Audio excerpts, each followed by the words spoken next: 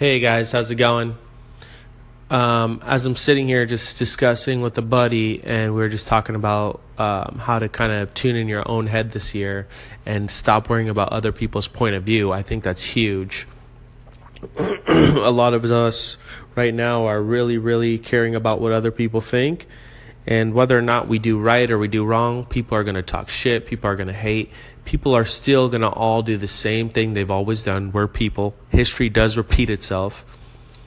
I'm a little under the weather today. I have a little flu, but decided still need to push some content out there. Still need to kind of engage with everybody, whoever is listening to this or ends up listening to this. Just do a better job, guys, because in terms of it's more important about what you think about yourself than what anybody else thinks about you.